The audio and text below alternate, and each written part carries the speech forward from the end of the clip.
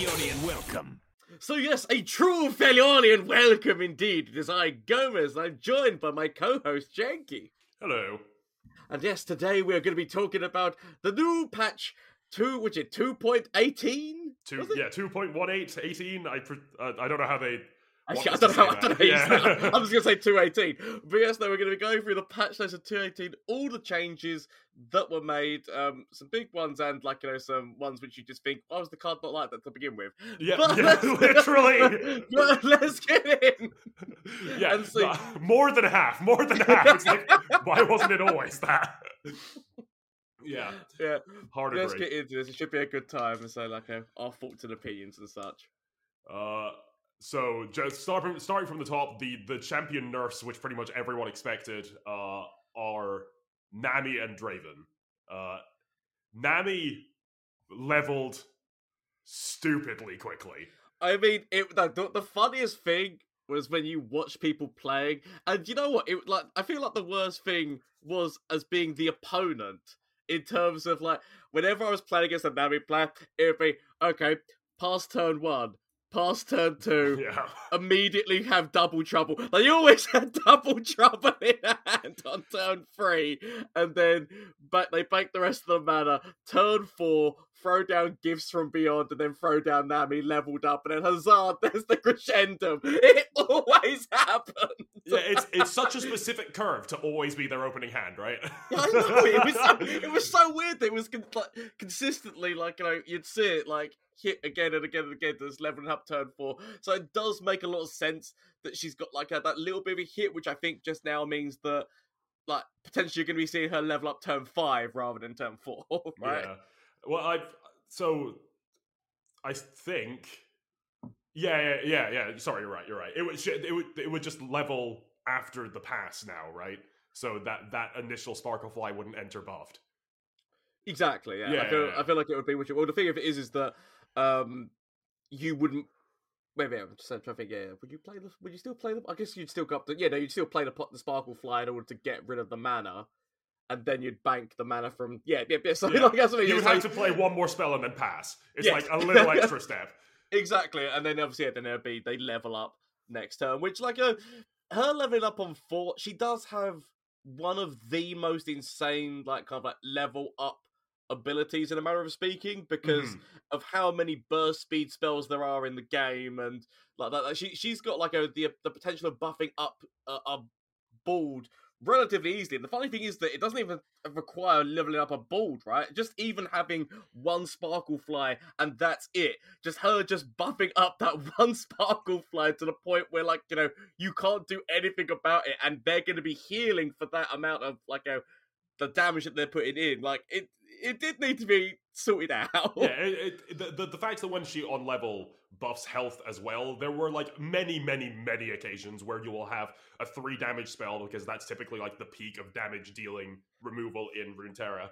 Yeah. She has 4 health on level, so you're like, okay, I'll try and remove the Sparklefly. It only has 2 health right now, and you go in and they cast the 2 spells, and it's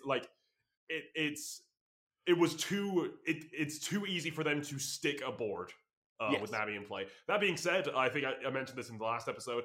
As really obnoxious decks go, I'm completely okay with Nami Zoe as a concept. I think we've had way more obnoxious decks in the past. Oh, definitely. And this slight tweak is probably all it needs to turn some people off of the deck and maybe make room in the meta for other stuff. Even if it doesn't actually affect the power of the deck all that much. Yeah. Yeah. I mean, the other nerf that we'll be coming to later on is more of a hit to that deck. Yeah, but... true. That's when we get there. Yeah, I assume we'll talk about decks that remained untouched at the end, but there's one blaring issue I've noticed. Draven was the other one, right? And... Yeah, Draven is the other one who was massively hit. You know what? I was not expecting this. I actually found in terms of opinion-wise, I know that Draven was one of the best champions out there. The reason why I say one of the best champions, I mean one of the most flexible champions in the just with his stat line, his axes and everything. But he was one of those kind of champions that could just get thrown into most decks and still be relatively okay in terms of that. That's me. He had more creativity that you could do with Draven, right? Yeah.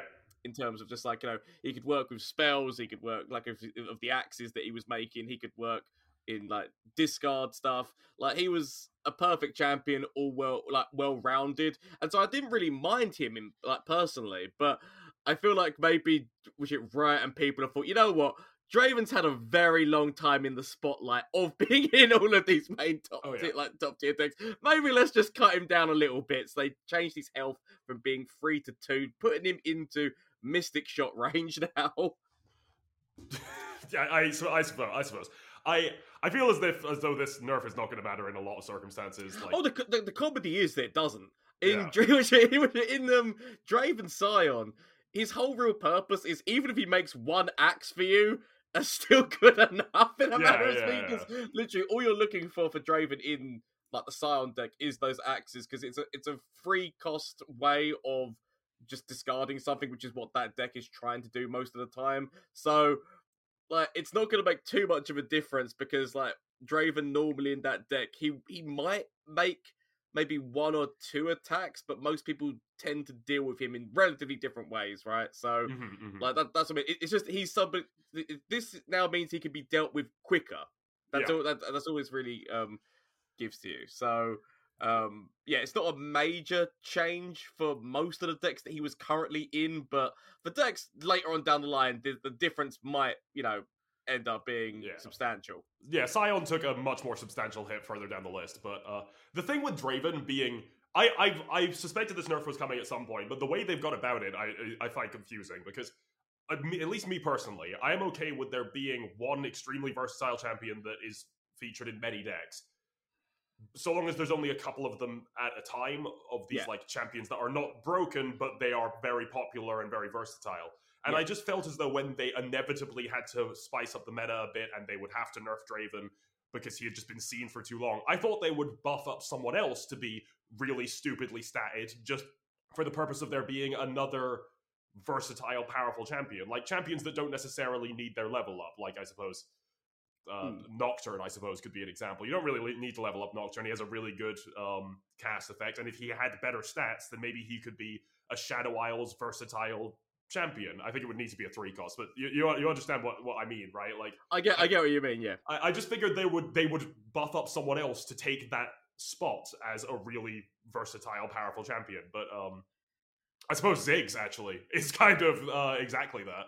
Yeah, I mean that's the thing of it, is that I guess this maybe open up some changes in terms of the fact that people might check, because Draven is like your normal, I played Noxus, like let's throw Draven, he's a great free cost and whatnot.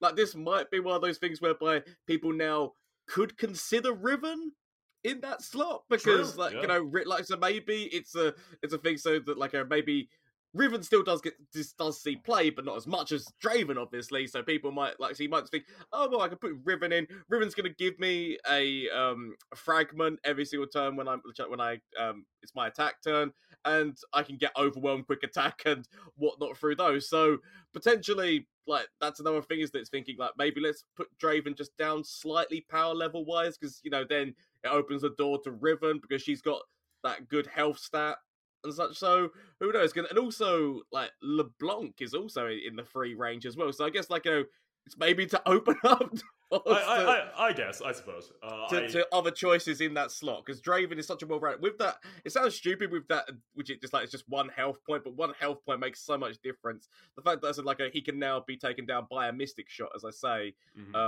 rather than needing maybe a few things, or get excited, or the what's that? The new one that came out that basically fumes. Yes. Yeah. If you've added a card this hand or so, you get free damage. So there are.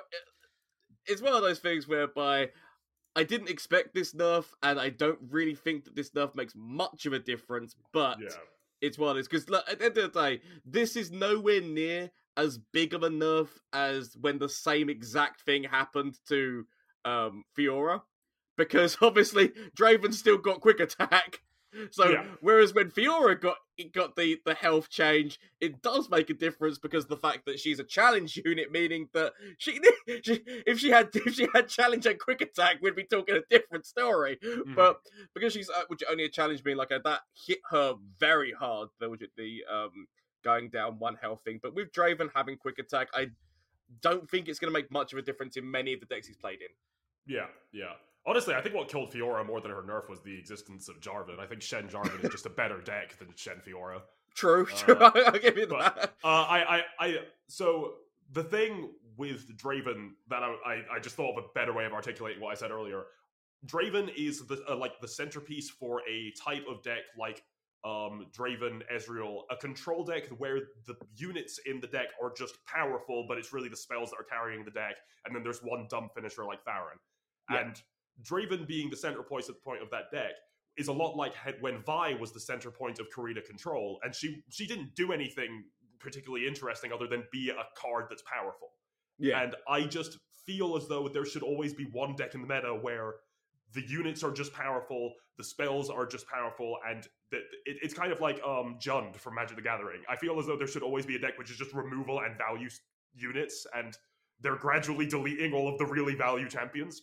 And they're not like buffing anyone up to make that difference, which I suppose I'm okay with, but like I do love Jund. Yeah. I said, like, you know, it will be one of those things whereby we're just going to have to see how it affects those decks, whether or not people decide to change Draven out for things. I very much doubt in many cases people would, but you never know, right? That's the thing with this. Yeah. So moving on, we hit Tristana, which I'm not going to lie, I always thought to myself, why was this just not in play to begin with? So Tristana now grants herself impact as well as her allies. So on a level 2 form, when you play a multi-region unit, in her old self, she just used to give them impact, but now she'll give them impact and herself impact, which, like, at the end of the day, like, to be a champion who, like, you know, you every champion, you kind of want them to have, like, you know, a nice level 2 where it feels like, you know, this champion, like, will get you closer to ending the game, basically. And her level 2 beforehand, yep, sure, she had quick attack, and you can make her stats go crazy with quick attack, but all it takes is a 1-1 blocker, and there's not much that really happens to that. Obviously, like, there's some people who utilized her in ways of either giving her elusive or giving her overwhelm, which I think were the best ways of using her. I still think they are the best ways of using her. But this just gives you just that additional, every single unit that you play that's multi-region, she's going to have that impact as well. Yeah,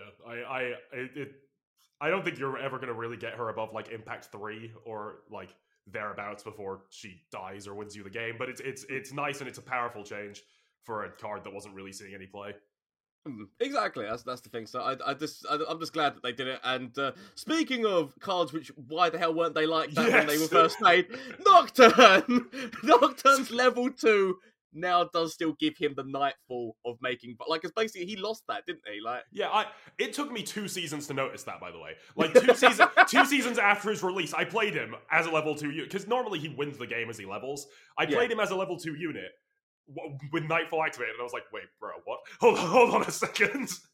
It's weird that a Nightfall champion, like, considering the fact that you don't, like, there was obviously the Nightfall deck, but you don't see many people, like, mainlining Nightfall, because there's only, like, 2 champions which work with Nightfall, being Diana, who, after the nerf to Power Cascade, and after that, like, you don't really see her anymore, and Nocturne. And the fact that you're taking away Nightfall from one of those like, the fact that, like, you know, a Nightfall champion did not have Nightfall. Oh, correction, then, which Moon Man has Nightfall as well. Ignore me. That's not a real card.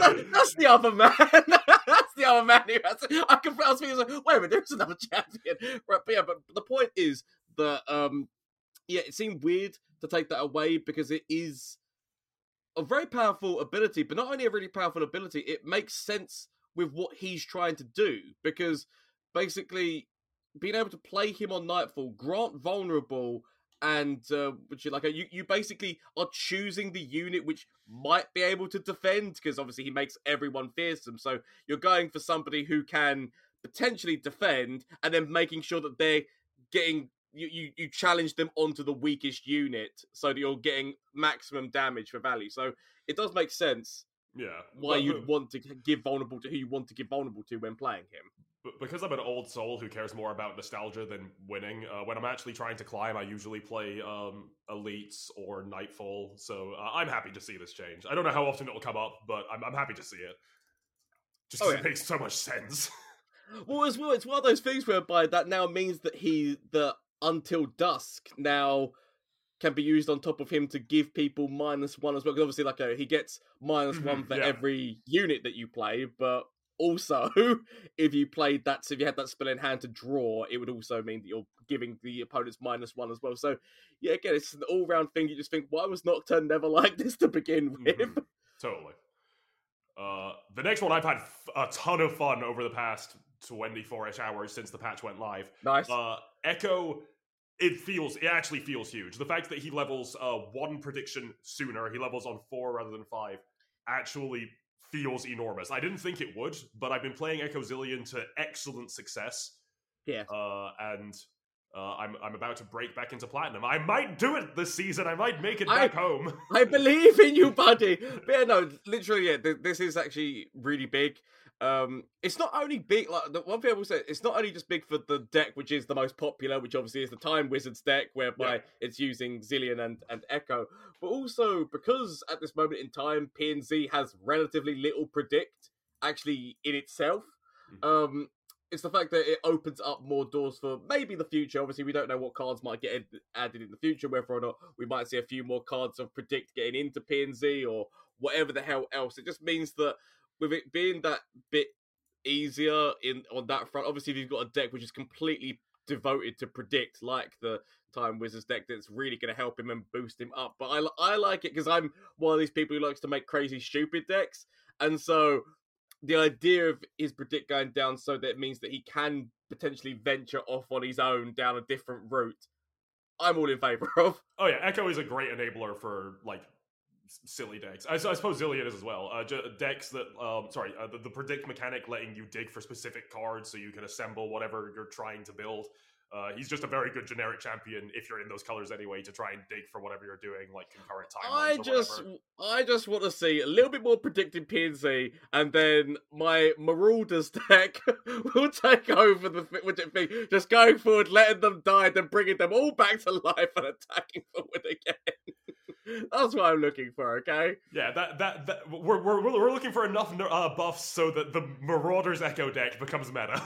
Exactly. Is that too much to ask for, Janky? I mean, I like the deck. It's a cool idea. I like the card which shuffles in the make ephemerals attacking. I forget what it's called. Echo signature spell. Yes, no, because again, that's one that works really well with Marauders. If you get a board of Marauders and then use that as it's called shot going into parallel convergence, which then means that literally you can send your board forward immediately and then go forward again for real. So yeah, I love the fact that this just means that he can be put in more places and not have to rely so much on making sure you're with Shurima. Obviously, his best place is going to be in Shurima because the two go hand in hand. Yeah. But I mean, just the idea of being able to play him somewhere else is just nice to me. Yep. The next one, if I remember correctly, when Aurelion Sol initially got his nerf, and we were talking about it back then, I think we did say that the nerf was a little bit late because he had already fallen out of the meta.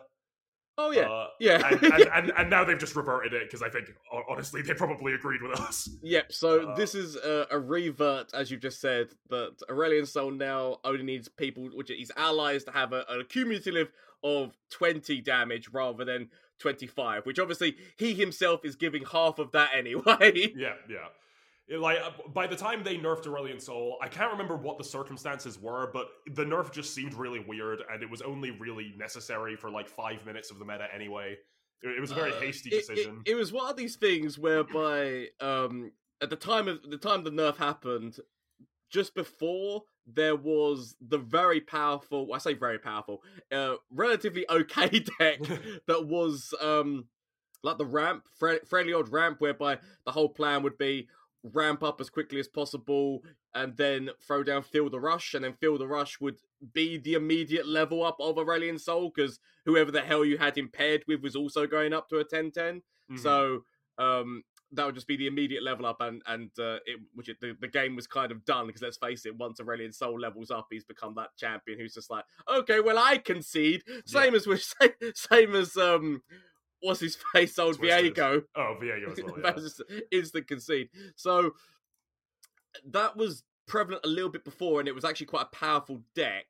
But then, because it was like kind of a control deck where it was using Avalanche and things like that, basically just ramping itself up, and then all that. But I can't remember what came in roughly. It might have been just before they nerfed him, or just around that time. But something happened which really hit that deck, or it just was too slow, and so it naturally fell out of the meta anyway. Yeah, was it Aphelios' release? I feel it could. You know what? It could have been set. I think. It could have been. I can't remember exactly what happened at the time, but I do know, basically, at the time the nerf hit, he wasn't actually getting used that much anyway.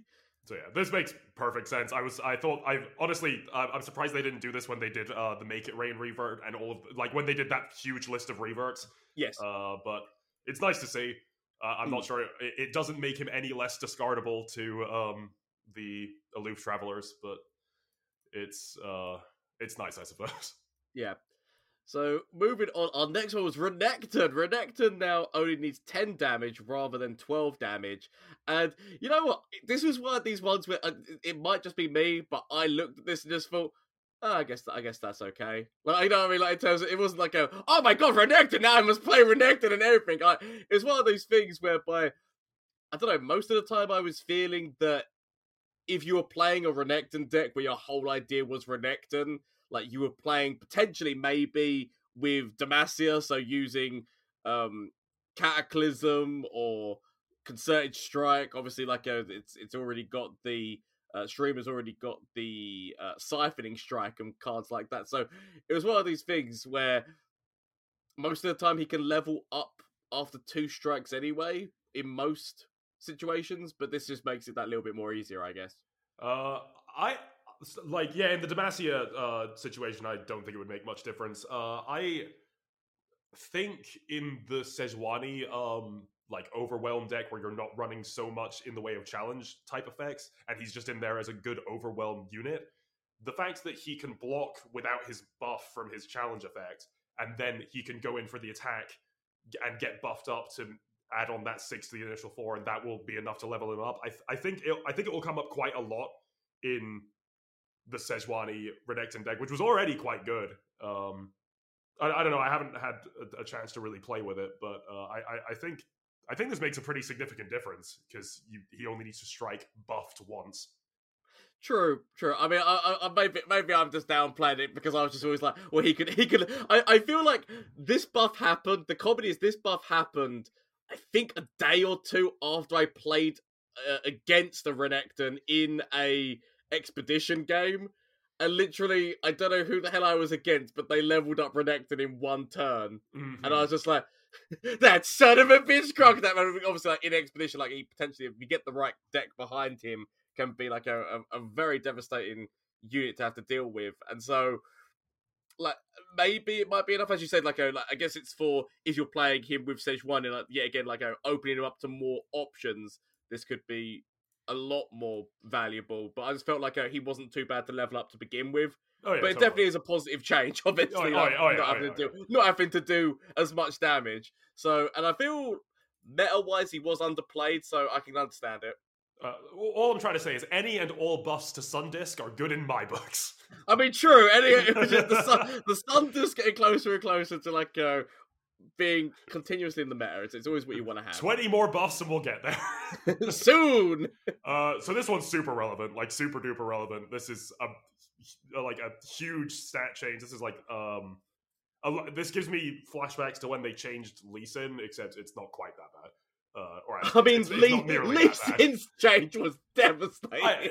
What I mean is all of these numbers have changed. They've changed all the numbers on Lux to make her more competitively costed and statted. Lux is now a 5 cost instead of a 6 cost with worse stats, but she obviously still has that barrier. I think back when Karma was at large, I think she really showed the effect of the changing changing by one cost, going from 5 to 6 practically deleted her from the meta. And I think Lux has a good chance of actually being a champion that exists now. What I feel is even more impressive. Like, don't get me wrong, the cost change is actually massive. Like, getting a champion out a turn sooner than what you would is always going to be a magnificent thing. And the fact that you can get her out on 5 and then play a 6 cost spell immediately, next turn is great. Which you could do anyway, but I guess having it that one turn earlier. I mean, yeah.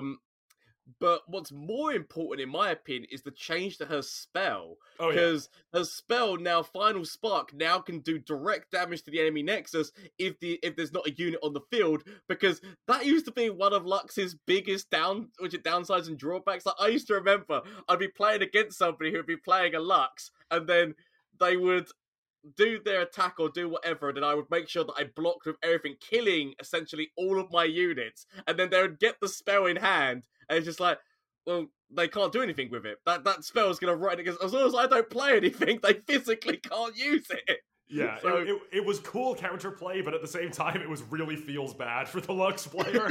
Exactly. So the idea now that she can just go immediately into core is magnificent, as well as I feel like it's one of these things where I don't know where she's going to find her place. I feel like a lot of people are going to start experimenting with Lux, which is a good thing. Anyone an old champion getting revitalized to try to find a new place for it is going to be interesting to see. Potentially Bandle City, because of the burst speed mini morph, is just an immediate give it to her. But not only that, it also means that Mirror Mage is giving you double Final Spark. So I don't know whether or not Bandle City is going to be the best place to play her, but there's going to be a lot of people who are going to be experimenting with her, right? I mean, Karma Lux used to be a deck, so we might see it again. Both champions getting buffed to go go down in cost. So who knows what will happen, right? Yeah, I can always hope. I did really like Karma Lux. Yesterday I had to go with Poppy Lux along the same line of thinking. I didn't put in Mirror Mage, but I did just think Minimorph is the best 6-cost burst speed spell in the game right now. Let's give it a go. And it felt good. It felt like it could keep up with aggro without dying. It was. I only played the 3 games, but those 3 games felt great. She feels a lot more streamlined now. Yeah, no, definitely. It's a very positive change for her. And the comedy is like the stat change doesn't really matter. As you say, when she first comes down, she's got barrier, and other than when she first comes down, most people aren't putting her forward. She's a backline unit most of the time, because then you want to play your spells and get the value off of the Final Spark. Sometimes she can be used as a blocker, but obviously it depends on what you're playing against. But yeah, so it's one of those things whereby the stat of her attack just going down by 1 isn't really that big for her, which is their cost going down is great. Yeah, if your opponent is attacking on odds, a 3/5 barrier unit is such a blockade, such a pain in the ass. Sure, it must come up in your when you're thinking of worst case scenarios, when you're thinking of whether to develop or open attack. The idea of a 3/5 barrier unit coming down is just such a huge incentive to not develop, which is kind of like what Leona does, but obviously Leona's not a real champion right now. Oh, why could we get the buff that we thought that we got when she got overwhelmed? Literally. Kindred, Leona, and Aphelios are crying right now. All of these champion buffs, and they're just forlornly looking through the window. Yep. The Quinn buff, I'm not even remotely surprised by. Demacia is characterized by having units with good stats, and pretty much all the champions are just good stats. Whether or not this is going to mean that she sees more play, I don't really know. Because I mean, all it was is they've just increased her health, which makes sense because most of the time when playing Quinn, I remember back in the day when I used to play Quinn in a number of different decks, like Scouts and whatever the hell else. I'd be playing her, and then just going forward with the Valor that she created, because I was like, I want to keep her back, because I want her to level up. I want her to level up. So, most of the time, you're just thinking, any damage going into her, allowing your opponent to then like Mystic Shot or get excited her off to feel like, you kind of want to keep her back. I still feel like maybe like you'd still feel that way if the whole goal of your deck is to level up Quinn, then you're still going to be used as a backliner until she levels. So I'll be interested to see whether or not this does make any massive difference to her play rate. Whether or not this means that we might see a rise in scouts. I've got no idea. Like, I feel like there's a lot of decks right now which are potentially faster and better at trying to do what that is. So who knows? Yeah, like back when Scouts was at its back when MF Quinn was at its like absolute prime, we also had like Burn, like good old Nox Burn existing with the 4/3 Overwhelm for 3 mana, and trading your 5-cost champion into their 3-cost follower never felt good. I think Scouts has fallen so into the wayside now, and on 5, a lot of things can still block 5 toughness effectively. I have trouble believing that Scouts is going to be good again for a while. Yeah. Yeah, that's what I mean. Like, I feel like it's not going to make much of a difference, but at least like it's something to maybe give her like it maybe give her a bit of a boost. Who knows? Speaking of champions that will still be bad.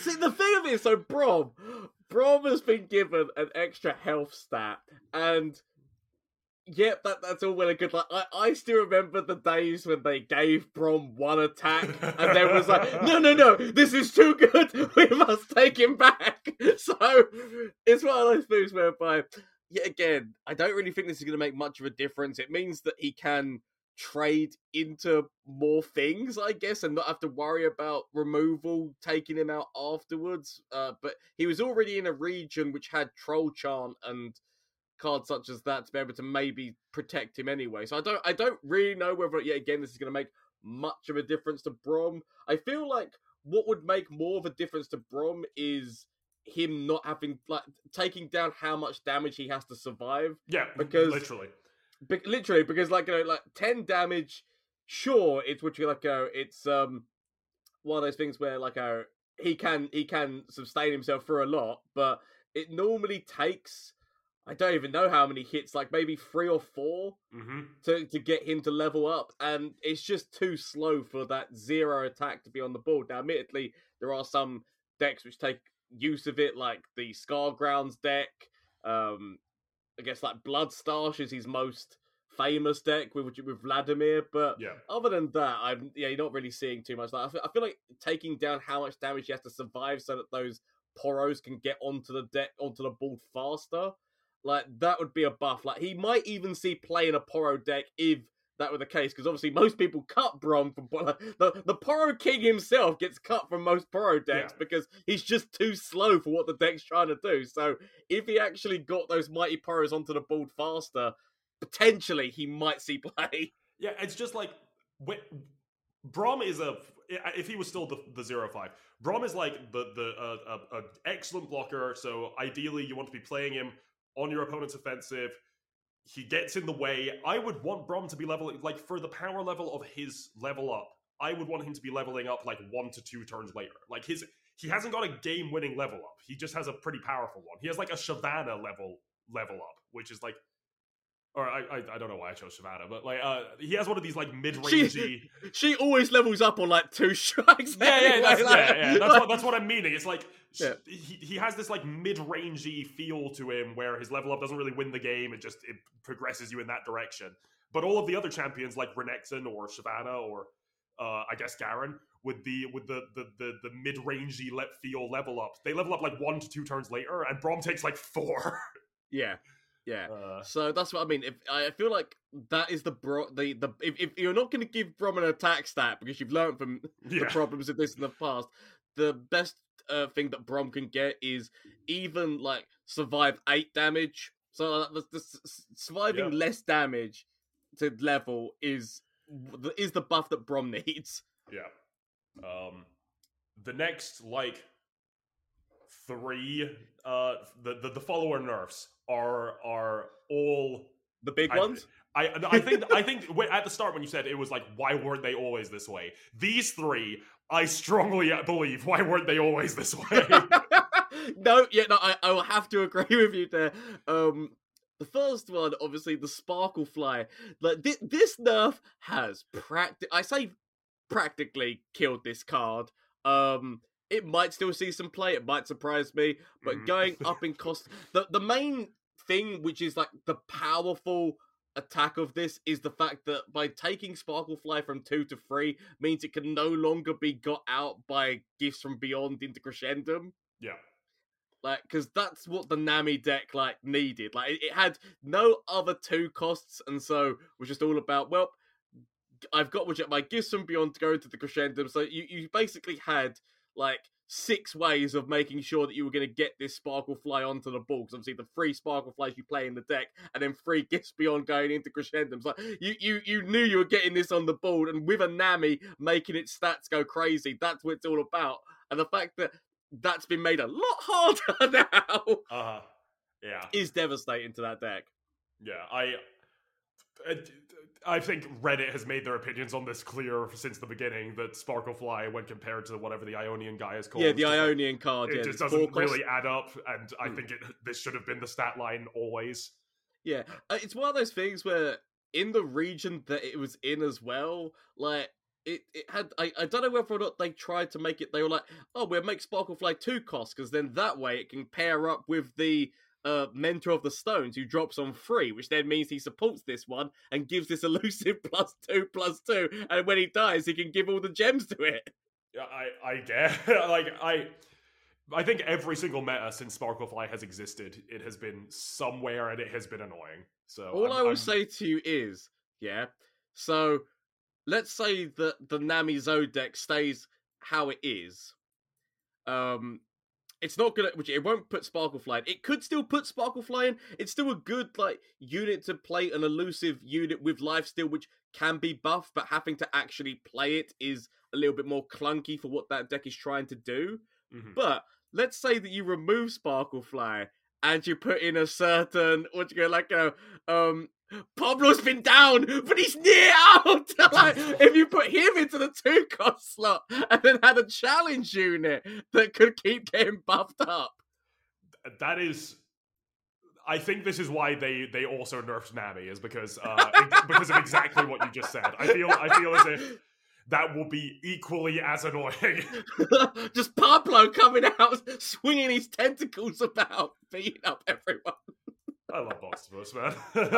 I do love a bit of Boxtopus, yeah, no, but definitely, you know what the weird thing is? I say that laughing, but that could legitimately be the change that gets made in that. Oh yeah, deck. totally. No, 100%. No, I like no shred of irony at all. That's definitely where that deck is going. Yeah, because I mean, it's still great. Like that, whereas like the Sparkle Fly it's got the elusive, it's doing the damage and it's doing what you want that way, and also healing yourself.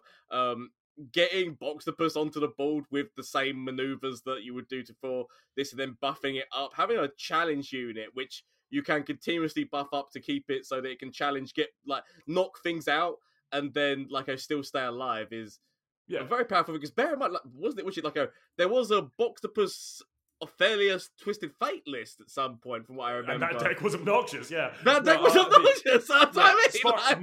Now that Sparkle Fly isn't essentially keeping Nami on full health constantly, the Nami deck previously, all it cared about was dealing face damage and keeping its units alive. It didn't have to worry about its life total.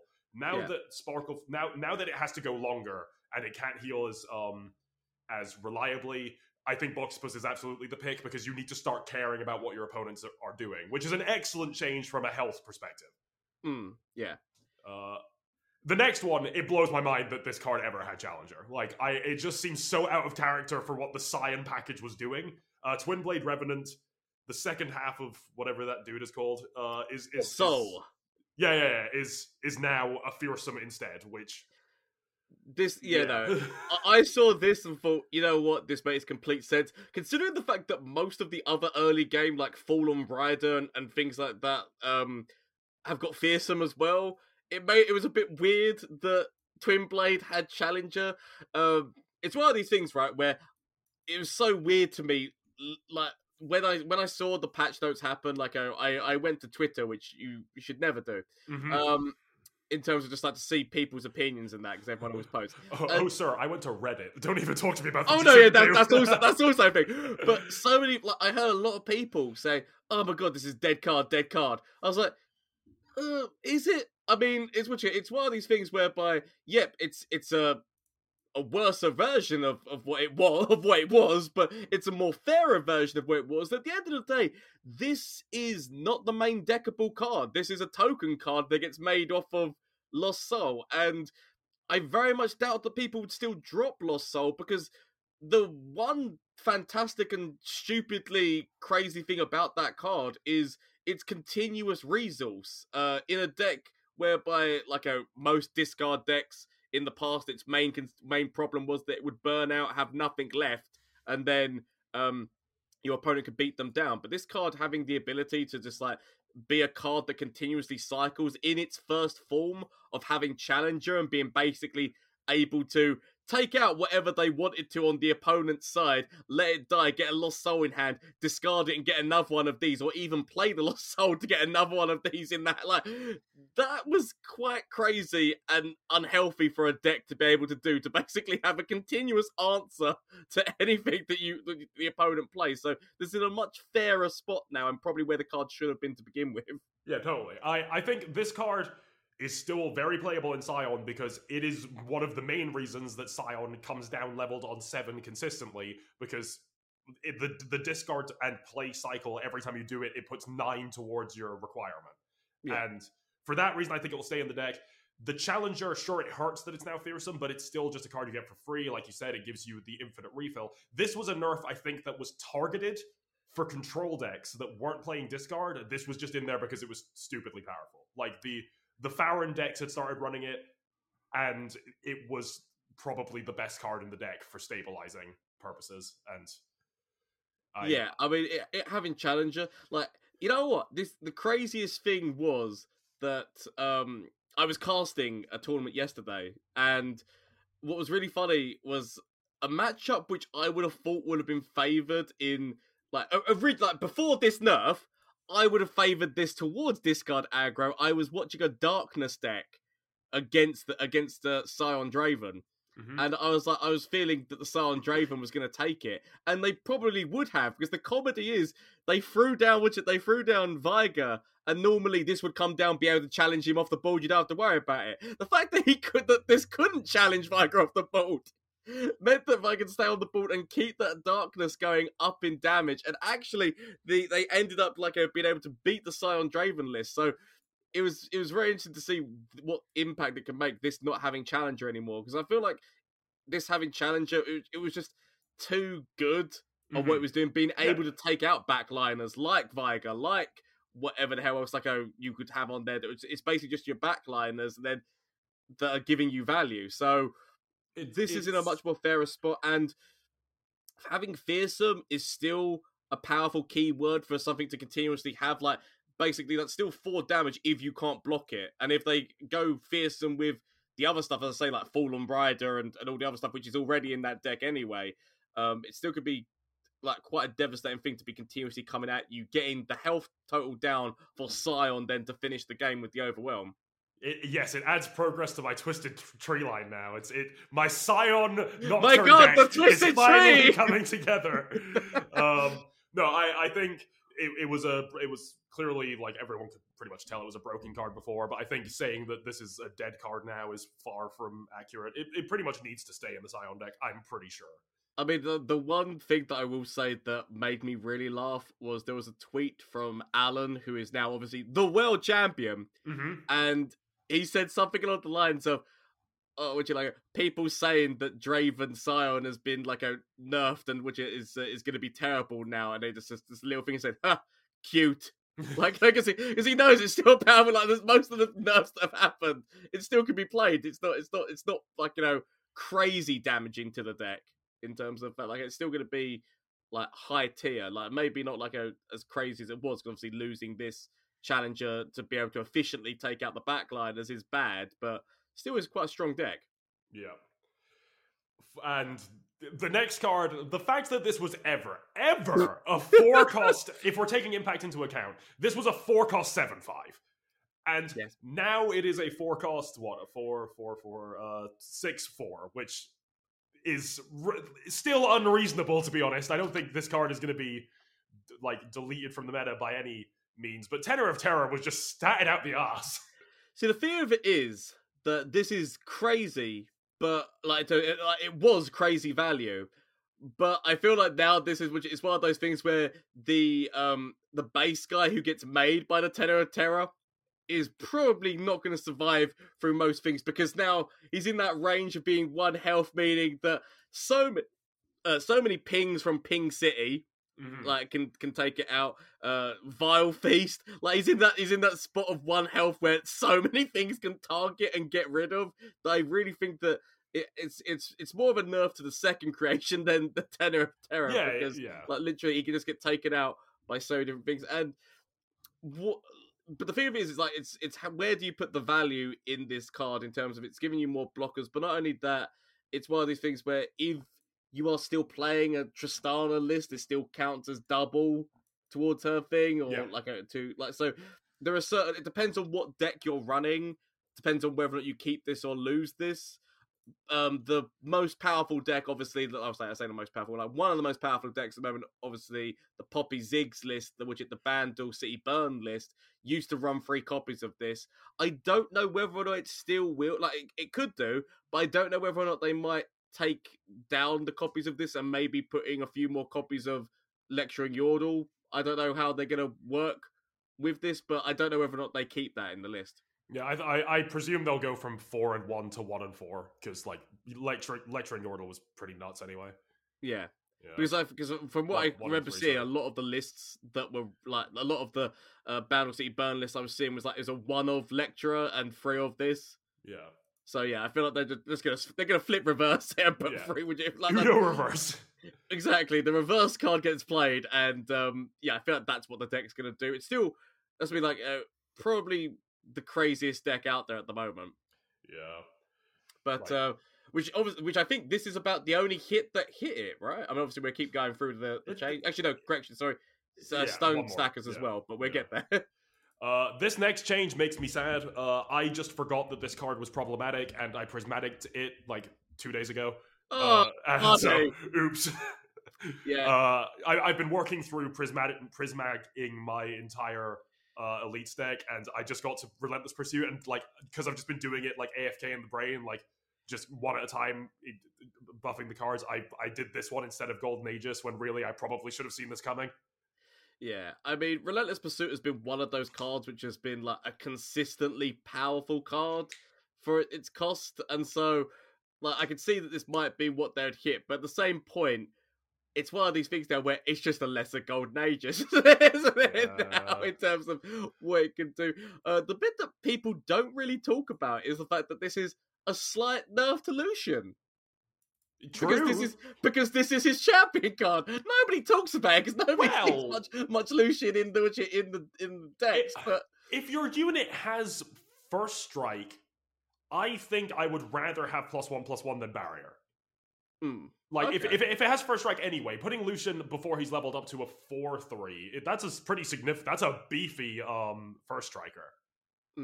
So yeah, it's a nerf, but like I think Lucian will be fine. Do you want to know what I thought when I saw this? Yeah. I thought, you know what? You know what might be crazy and what I need to do? Very crazy, because now, does this mean that there's 2 cards which work with Taric to buff and rally? Yeah, it will be, yeah. Because technically Golden Aegis works with Taric to be able to give somebody barrier and then rally again. So is this another card, which means that you get the buff and then rally again? Like, is this... Because that makes Taric, like, that's one of the craziest combinations with Taric is Golden Aegis. So, the fact that you could run more... Like, could we see that being... like something which ends up becoming meta that nobody thinks of, a deck running 3 copies of this and 3 copies of Golden Aegis with a way of like, you know, just like using Taric to continuously like, it might be a thing, it might not be a thing, but it's just that's the first thing that came to my mind. I'm excited to try that because I do love that deck. I didn't even think.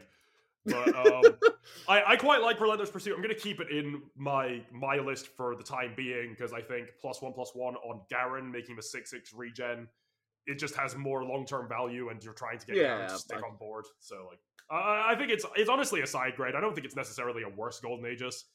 I think it just needs to go on people with specific keywords. Okay, fair play. Yeah, it does depend on what deck you play it on. This next card, Stone Stackers, now has significantly less flavor and is a lot more generic, but also, God, that card was stupid. Yeah, I mean, the fact what they've done is they've taken the tough off of Stone Stackers, but they've given it 1 extra health as well. So it still is a relatively good 2-cost card, but it's now not an insane 2-cost card in terms of the fact that it can't just now block a 1 damage unit and be like, well, I'm trading perfectly fine through this and still providing that value of impact, which was a crazy good value on Battle City Burn, as well as it became that really good card to be able to then throw a Demolitionist on top of to do 1 damage and do 2 damage to the enemy next. It's like, well, this isn't going to take any damage, so just throw that on top of that and we're all good. Yeah. No, this nerf was so hilariously needed. I think on release, people were reasonably distracted by the likes of Aloof Traveler and were underplaying how stupid this card was. For a 2-cost, it was a very good value card. Oh yeah. Are we gonna? I think we if we're gonna try and get this to the hour point, I think we need to speed run the next few. Speed run. Okay, Aloof Traveler, which is they just changed the stat base, which it's one of those things, but it was a very powerful card anyway. This makes sense. It was draw, discard from your opponent, very powerful move. So that it does make sense that the stats need to get changed on that card. 90% of the time, it wasn't in your deck anyway. You just in certain matchups, you were like, I need an Aloof Traveler, and then you went looking for one with a telescope. So yeah, this was basically a token. Yeah, so this is perfectly fine change from what it does. It still provides you a lot of value. It's draw and getting rid of something big on your opponent's side. Now we go into all the Targon buffs, because Targon we've not seen in a while. We want to reinforce their strength as being the one that goes tall through card creation, is what they said here. And it's like, God, Freljord is crying. Freljord is just the Freljord's initial identity was the region with the big stuff, and then since Targon's release, it's been the region with the ramp, making mono Freljord just not a thing. Yep. So we've got a bunch of different stat changes. Basically, Dreamer. I still don't know whether it's gonna do too much. Which is a health change, but it's gonna be good in Expedition. Yeah. Other than that, I don't know whether you still main deck that. The other two, the Priestesses, both going up to 2/2s from having their respective 1 damage or 1, which is a 2 health or 2 damage with the other thing, going to 2/2s. It's still they're very powerful invoke cards, and this just means they can get through some trades, I guess. Solari Priestess was a card that was seeing play beforehand. I'm personally very happy about Lunari Priestess. I know a lot of people run a 1 of Cygnus in Nightfall. I run a 1 of Lunari Priestess, so if I get into matchups which I think will go long, I can get Lunari Priestess off of a Stalking Shadows and get a couple of really impactful late game threats, or at least that's the hope, and it comes up more often than you'd think. So I'm very happy with that one. Yeah. Raven, or however you pronounce it, Raven? Raven, I think it's Raven. Philadelphia man. This is really stupid. This is what was his name? Jack the Ripper? The winner? Yeah, Jack the winner. Stat line, which has proven time and time again to be nerfable. Every single time they print a 5-cost 5/6, they nerf it the next patch. So that's exciting. Yeah, a lot. I mean, it's one of those things whereby, is it going to be enough for Leona decks to come back into the sun? Please, that's going to back into the light. Yeah. So we'll find out about that. I mean, give her Overwhelm, for God's sake. Give her the Overwhelm that she got before. It might make us see play, so we'll see how that goes. The Scourge, I actually think, is actually a far bigger change in the fact that it now itself has Overwhelm, because it used to just be Challenger, give everyone else Overwhelm, big 10/10 unit. Now this, having Overwhelm itself, actually, quite big. So the 7 cost having when I die, bring me back to life. Or no, that's not the 7 cost. The 7 cost has spell shield. The 8 cost has when I die, bring me back to life. The 9 cost has spell shield. Why doesn't the Scourge have some stupid death rattle or some way to stop it from just being vengeance? I feel as though the Scourge is missing protection where the other really big ones have it. That's a good point. I feel like it's because it's giving other units buffs and overwhelm. Like, I feel like it'd be a little bit too much for it to have a way whereby it can get through removal. It just feels anticlimactic. Like because the Great Beyond still, after this buff, the Great Beyond is still just the better card, like significantly better. The Great Beyond is the real finisher of the Celestial chain. I just feel like the 10 cost at the very end of the biggest cards in the game, which I think Celestial is, am I right in saying that? Oh, I suppose except the Watcher. Like the biggest card pool in the game, the really over-the-top cards that you need to go through hoops to find them. I just feel like the 10 cost do something better than the 9 cost. I guess this is one of these things whereby it depends on the board, and retrospectively, yes, like the 9 cost is the better card because it's hard to remove. But once you level up Aurelion Sol, like, I guess this still becomes like a really, like, the fact this goes down to 0 cost becomes a better unit because it's like, you get to build a board of stuff, and then this is given everything. So it's one of those things whereby if Aurelion Sol is level, which most people concede that anyway, this is a really good card. You're not wrong. But yeah, I take what you mean. Like, obviously, everything else has a way of when it dies, it can still come back. Other than this one, obviously, this is the more expensive one. But I feel like all the other cards are self-contained in themselves, that they only like respond to. Like, there's nothing which gives anything else anything, whereas this one does. So maybe a change around in the ordering. So maybe like take this to like the 9 cost, and so make it a 9 cost 9/9, which gives that, and then give the Great Beyond the 10 cost spell. Like, I don't know, maybe a change around in the order of Celestials might be a thing. As you say, like, obviously because it's the most expensive one, so therefore you expect it to be the best one.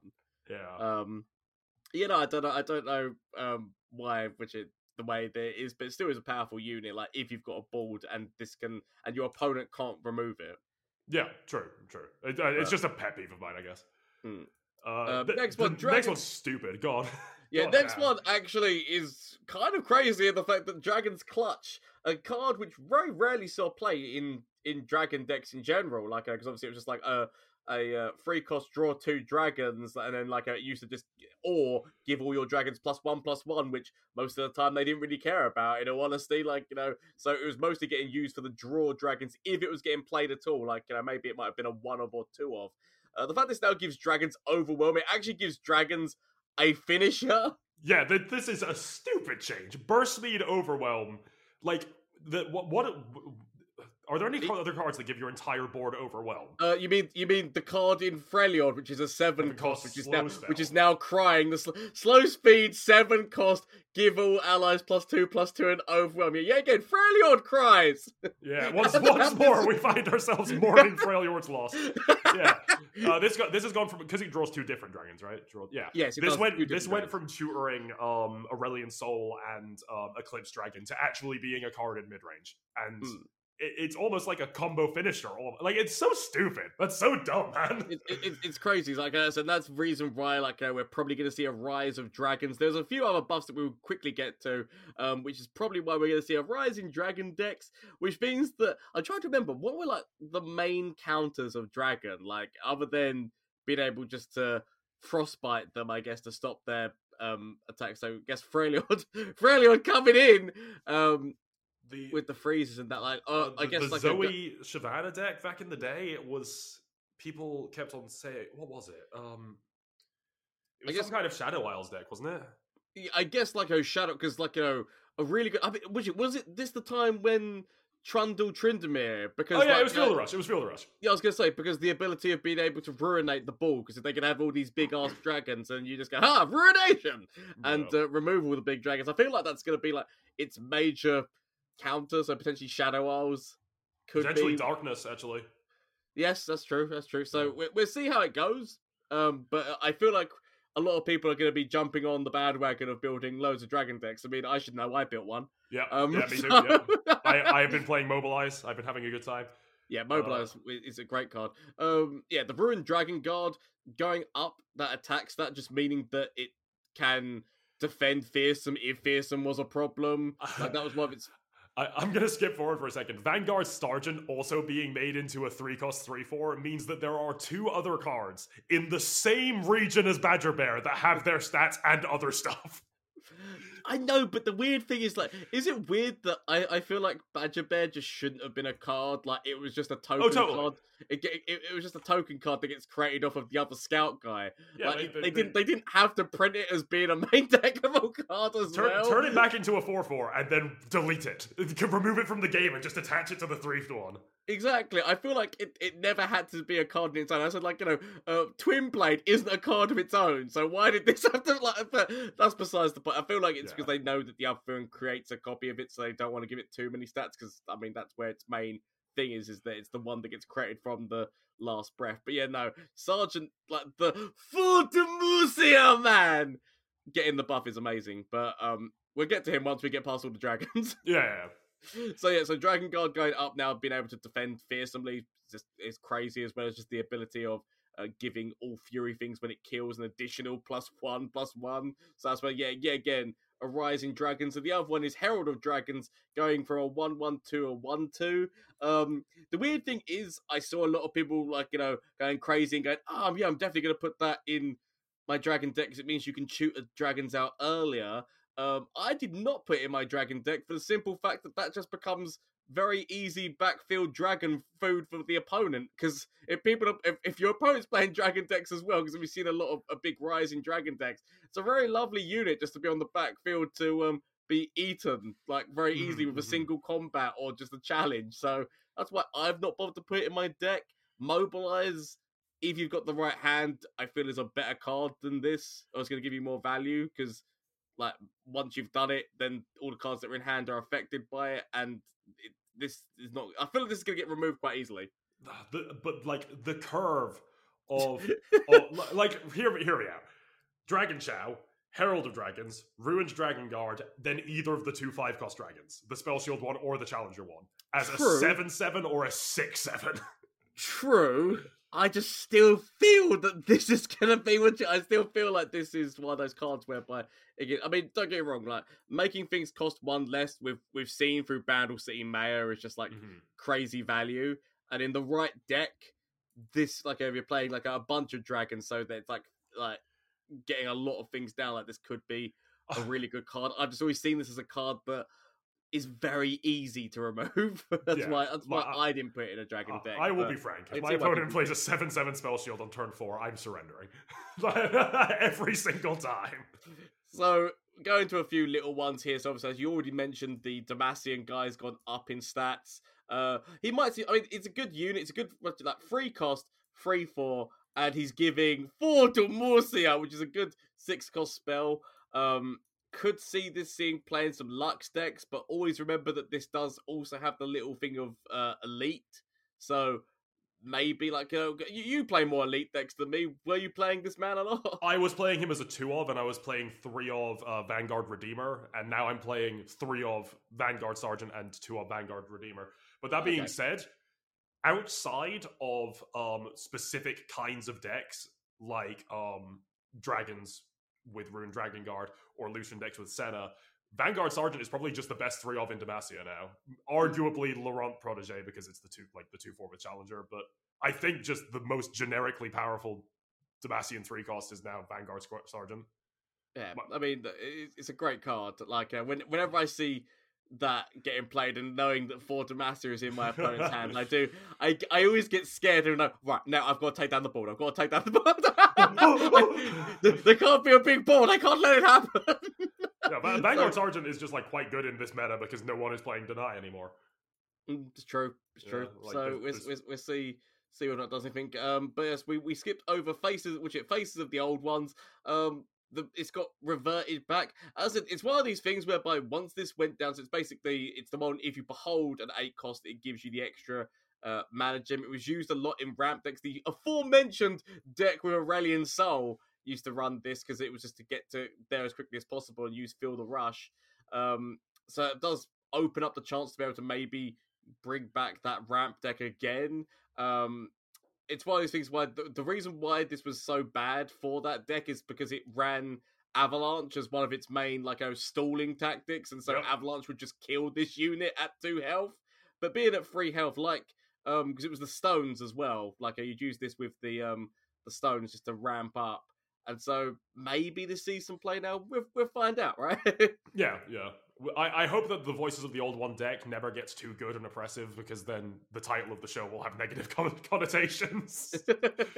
I mean, Voice of the Old Ones is not the face of the Old Ones. It's this the one, 8 cost, it's the other card. It's the 8 cost card. So we're okay. It's a perfectly good card, no matter how it gets played. It's a fantastic card. This will never be a negative connotation. Yes. But it was Des and Ada for the darkness now being damage dealt to enemies now scales with the darkness. Insane value for an 8 cost if you're playing a darkness deck now. Yeah, it's more cards where it's why wasn't this always this way? It's an immediate I clear your board basically is what this card does. Yeah, I feel. And then they've changed fundamentally the way cards can't discover themselves anymore. I feel like this was one of those changes that was necessary. I mean, the amount of times that I feel we've talked about it before on the podcast, Battle City Mao going into Loping Telescope, going into Loping Telescope, going into Loping Telescope. I feel like it did need to see a change that they can't create themselves anymore just to allow insane value. So yeah, I feel this got put more in because of Loping Telescope. What means when you look through the other things like the Trinket Trade and Traveler, I don't really think that people were massively against either of those two things. I know that Traveler's been in the game for ages, and I never was like, oh no, look, they've got a Traveler off of their Traveler. You know what I mean? It wasn't really one of those ones that affected me. Whereas Loping Telescope, I feel, was just too insane value and too easy to get. That's the reason why this change got made. But I have one specific salt case when it comes to Trinket Trade. I was playing against Teemo Caitlyn, and they had the dude out, the Puffcat Peddler. Puffcat Peddler. And I went to Vile Feast their Teemo, and he was, I think he was, I don't know how the fuck he would have been 9 off, but either way, he Trinket Traded into another spell, and because Trinket Trade discovered itself, Teemo survived. And I was very upset. I was sad. Very sad boy. Yep. So that is all the patch, but obviously there's a few little bug fixes. I have one question because I haven't spoken to any other player about this. It says fixed an issue where darkness could be created in hand before cast copy had resolved. So you know how Senna, if you cast the darkness, yes, and then she attacks, she'll put another one in hand. I she thought that was intended. No, she still does it though. No, she does. What? I read this and thought, okay, so that targets Senna, so that she doesn't create that darkness in hand anymore once you've got one, because obviously it's not resolved. But I played against somebody yesterday, and they did the exact same thing that cast the darkness while attacking forward, and Senna made another copy of darkness. So I was like, wait a minute, I thought that the patch actually... I would have been very confused if it had targeted Senna, because they do that in her champion trailer. Yeah, so... but that's the way that sounds like... Okay, yeah. That's so... I don't understand, what... that is... it's weird to me, but Senna does actually still work the same way. Even though that's the only card that would target, right? No idea. But I think that is us coming to an end. Yes. But that is, as you said, it was good patch notes. There was definitely things I expected to see that I didn't see, because I believe... Well, it was more the fact that which is a Ruben Zoo, who he's been doing streams and whatnot. He swear that he mentioned that he didn't want they didn't want Scorched Earth to be the only good landmark remover. Mm-hmm. And so that's why I thought we were going to be seeing some buffs to some landmark removals, like even seeing a buff to Aftershock in PNZ to maybe make it fast speed rather than slow speed. That would be dangerous. I mean, it would be dangerous. Like Burn would love it, but I mean, like that's what I mean. Like, I felt like we were going to see some changes to some of the landmark removals. Buff sunk cost to a 5. I mean, buff sunk cost. I mean, so sunk cost deserves. Like nobody ever uses that. But yeah, that's what I mean. Like, I felt like we were going to see that. I also would love to. I've mentioned it several times. Would love to see some buffs to old landmarks like Vaults of Helia or whatnot. Like, but you know, I suspect because isn't so. What's Ruben's job title exactly? Isn't he involved in the upcoming set? I believe he's now set design. I believe he's set coordinator or set. That he does more with sets. Yeah, so like buffs and nerfs wouldn't be his department. So maybe we're expecting more landmark destruction coming in the upcoming, whatever the next Yordle set's called. Yeah, I mean, we'll find out. Because, I mean, every region has got only, like, one at this moment in time. So it'd be interesting to see if they introduce, like, a second option for each region for landmark destruction. Because I guess, like, you know, with the champions and whatnot and the cards that we've seen, there is a number of more like landmarks getting played in the game, so maybe we might see a little bit more landmark disruption in here, which in the game. But who the hell knows, right? Yeah. Hard to say. yeah, pretty good.